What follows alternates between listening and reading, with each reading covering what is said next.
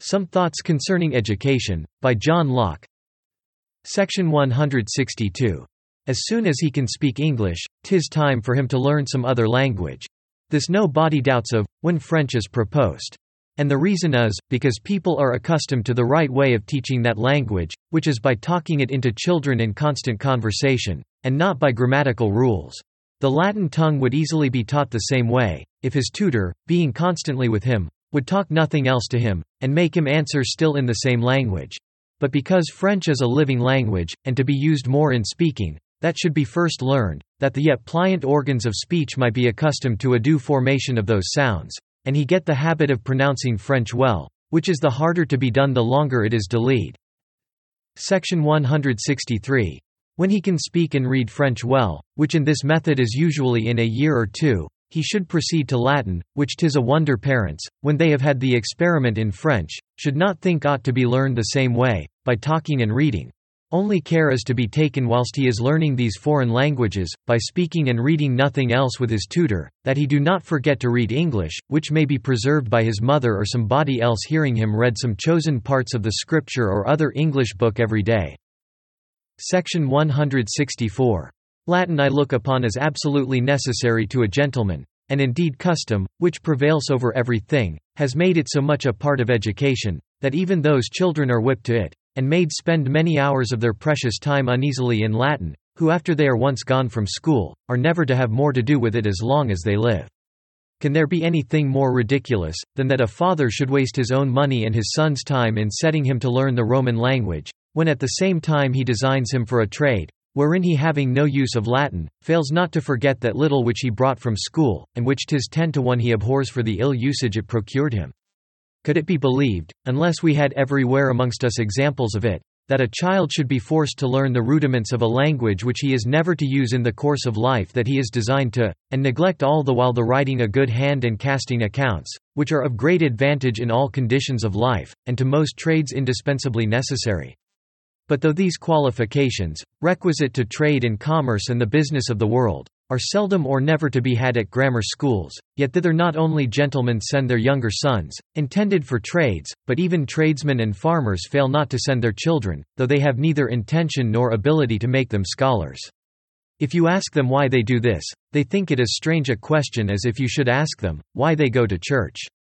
Custom serves for reason, and has, to those who take it for reason, so consecrated this method, that it is almost religiously observed by them, and they stick to it, as if their children had scarce an orthodox education unless they learned Lilly's grammar. Section 165. But how necessary soever Latin be to some, and is thought to be to others to whom it is of no manner of use and service, yet the ordinary way of learning it in a grammar school is that which having had thoughts about I cannot be forward to encourage. The reasons against it are so evident and cogent, that they have prevailed with some intelligent persons to quit the ordinary road, not without success, though the method made use of was not exactly what I imagine the easiest, and in short is this: to trouble the child with no grammar at all, but to have Latin, as English has been, without the perplexity of rules, talked into him. For if you will consider it, Latin is no more unknown to a child, when he comes into the world, than English, and yet he learns English without master, rule, or grammar, and so might he Latin too, as Tully did, if he had somebody always to talk to him in this language. And when we so often see a French woman teach an English girl to speak and read French perfectly in a year or two, without any rule of grammar, or anything else but prattling to her, I cannot but wonder how gentlemen have overseen this way for their sons, and thought them more dull or incapable than their daughters. Section 166. If therefore a man could be got, who himself speaking good Latin, would always be about your son, talk constantly to him, and suffer him to speak or read nothing else, this would be the true and genuine way, and that which I would propose, not only as the easiest and best, wherein a child might, without pains or chiding, get a language, which others are wont to be whipped for at school 6 or 7 years together, but also as that, wherein at the same time he might have his mind and manners formed, and he be instructed to boot in several sciences, such as are a good part of geography, astronomy, chronology, anatomy, besides some parts of history, and all other parts of knowledge of things that fall under the senses and require little more than memory. For there, if we would take the true way, our knowledge should begin, and in those things be laid the foundation, and not in the abstract notions of logic and metaphysics, which are fitter to amuse than inform the understanding in its first setting out towards knowledge.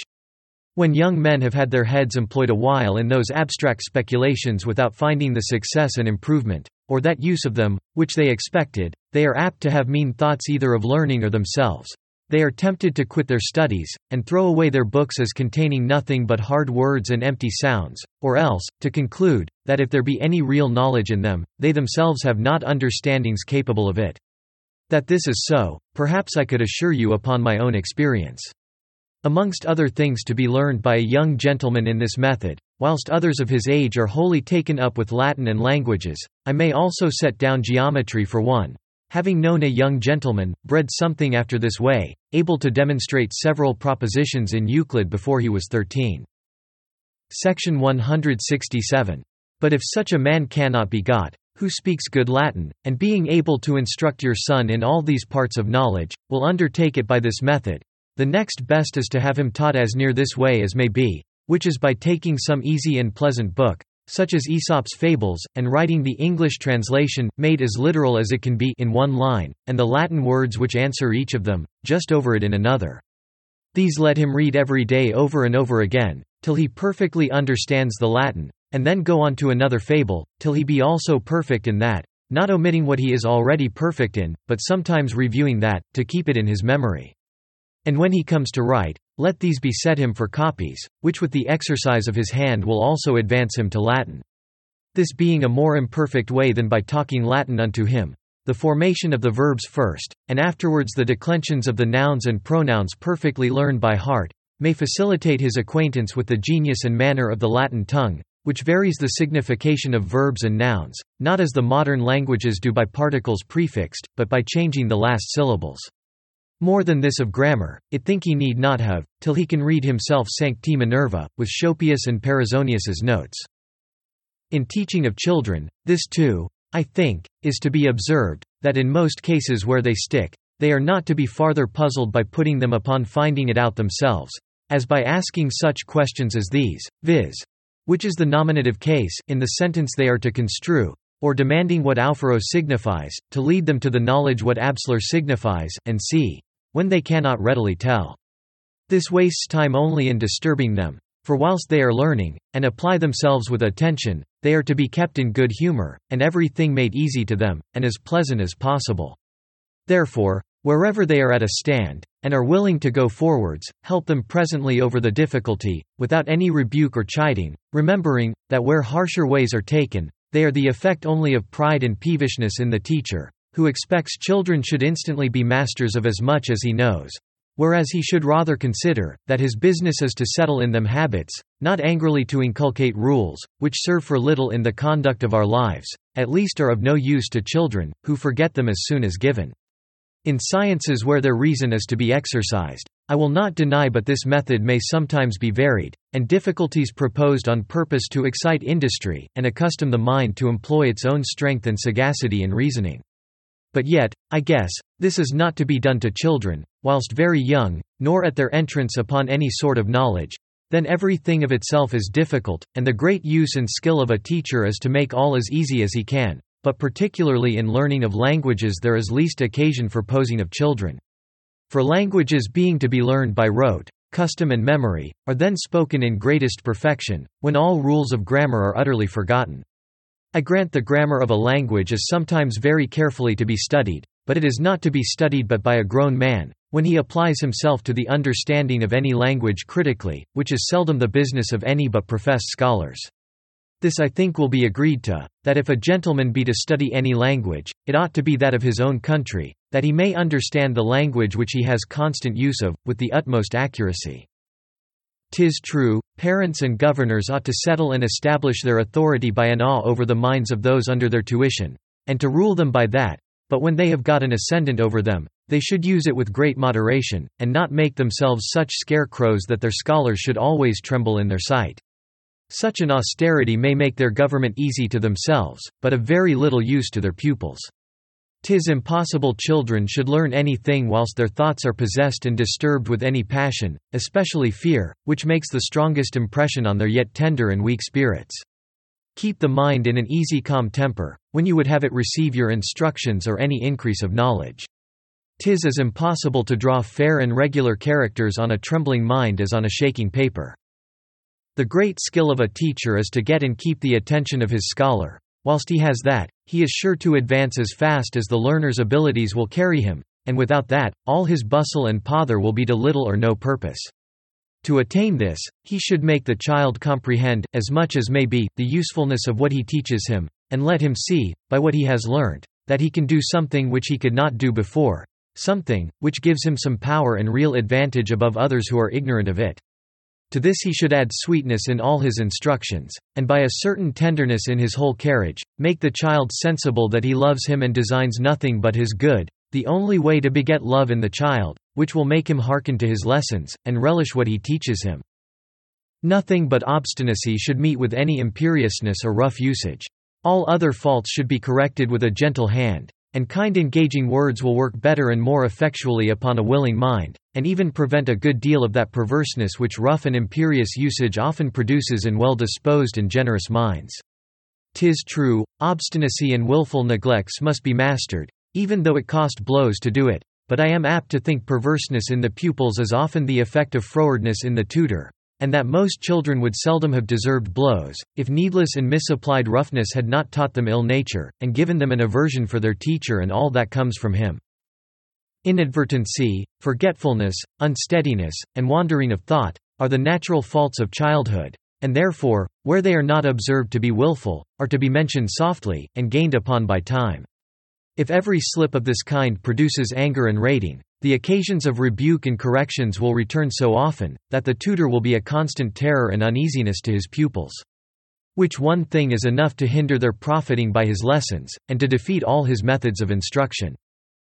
Let the awe he has got upon their minds be so tempered with the constant marks of tenderness and goodwill, that affection may spur them to their duty, and make them find a pleasure in complying with his dictates. This will bring them with satisfaction to their tutor, make them hearken to him, as to one who is their friend, that cherishes them, and takes pains for their good. This will keep their thoughts easy and free whilst they are with him, the only temper wherein the mind is capable of receiving new informations, and of admitting into itself those impressions, which, if not taken and retained, all that they and their teachers do together is lost labor. There is much uneasiness and little learning. Section 168. When by this way of interlining Latin and English one with another, he has got a moderate knowledge of the Latin tongue, he may then be advanced a little farther to the reading of some other easy Latin book, such as Justin or Eutropius, and to make the reading and understanding of it the less tedious and difficult to him, let him help himself if he pleases with the English translation. Nor let the objection that he will then know it only by rote, fright any one. This, when well considered, is not of any moment against, but plainly for this way of learning a language. For languages are only to be learned by rote. And a man who does not speak English or Latin perfectly by rote, so that having thought of the thing he would speak of, his tongue of course, without thought of rule or grammar, falls into the proper expression and idiom of that language, does not speak it well, nor is master of it. And I would fain have any one name to me that tongue, that any one can learn, or speak as he should do, by the rules of grammar. Languages were made not by rules or art, but by accident, and the common use of the people.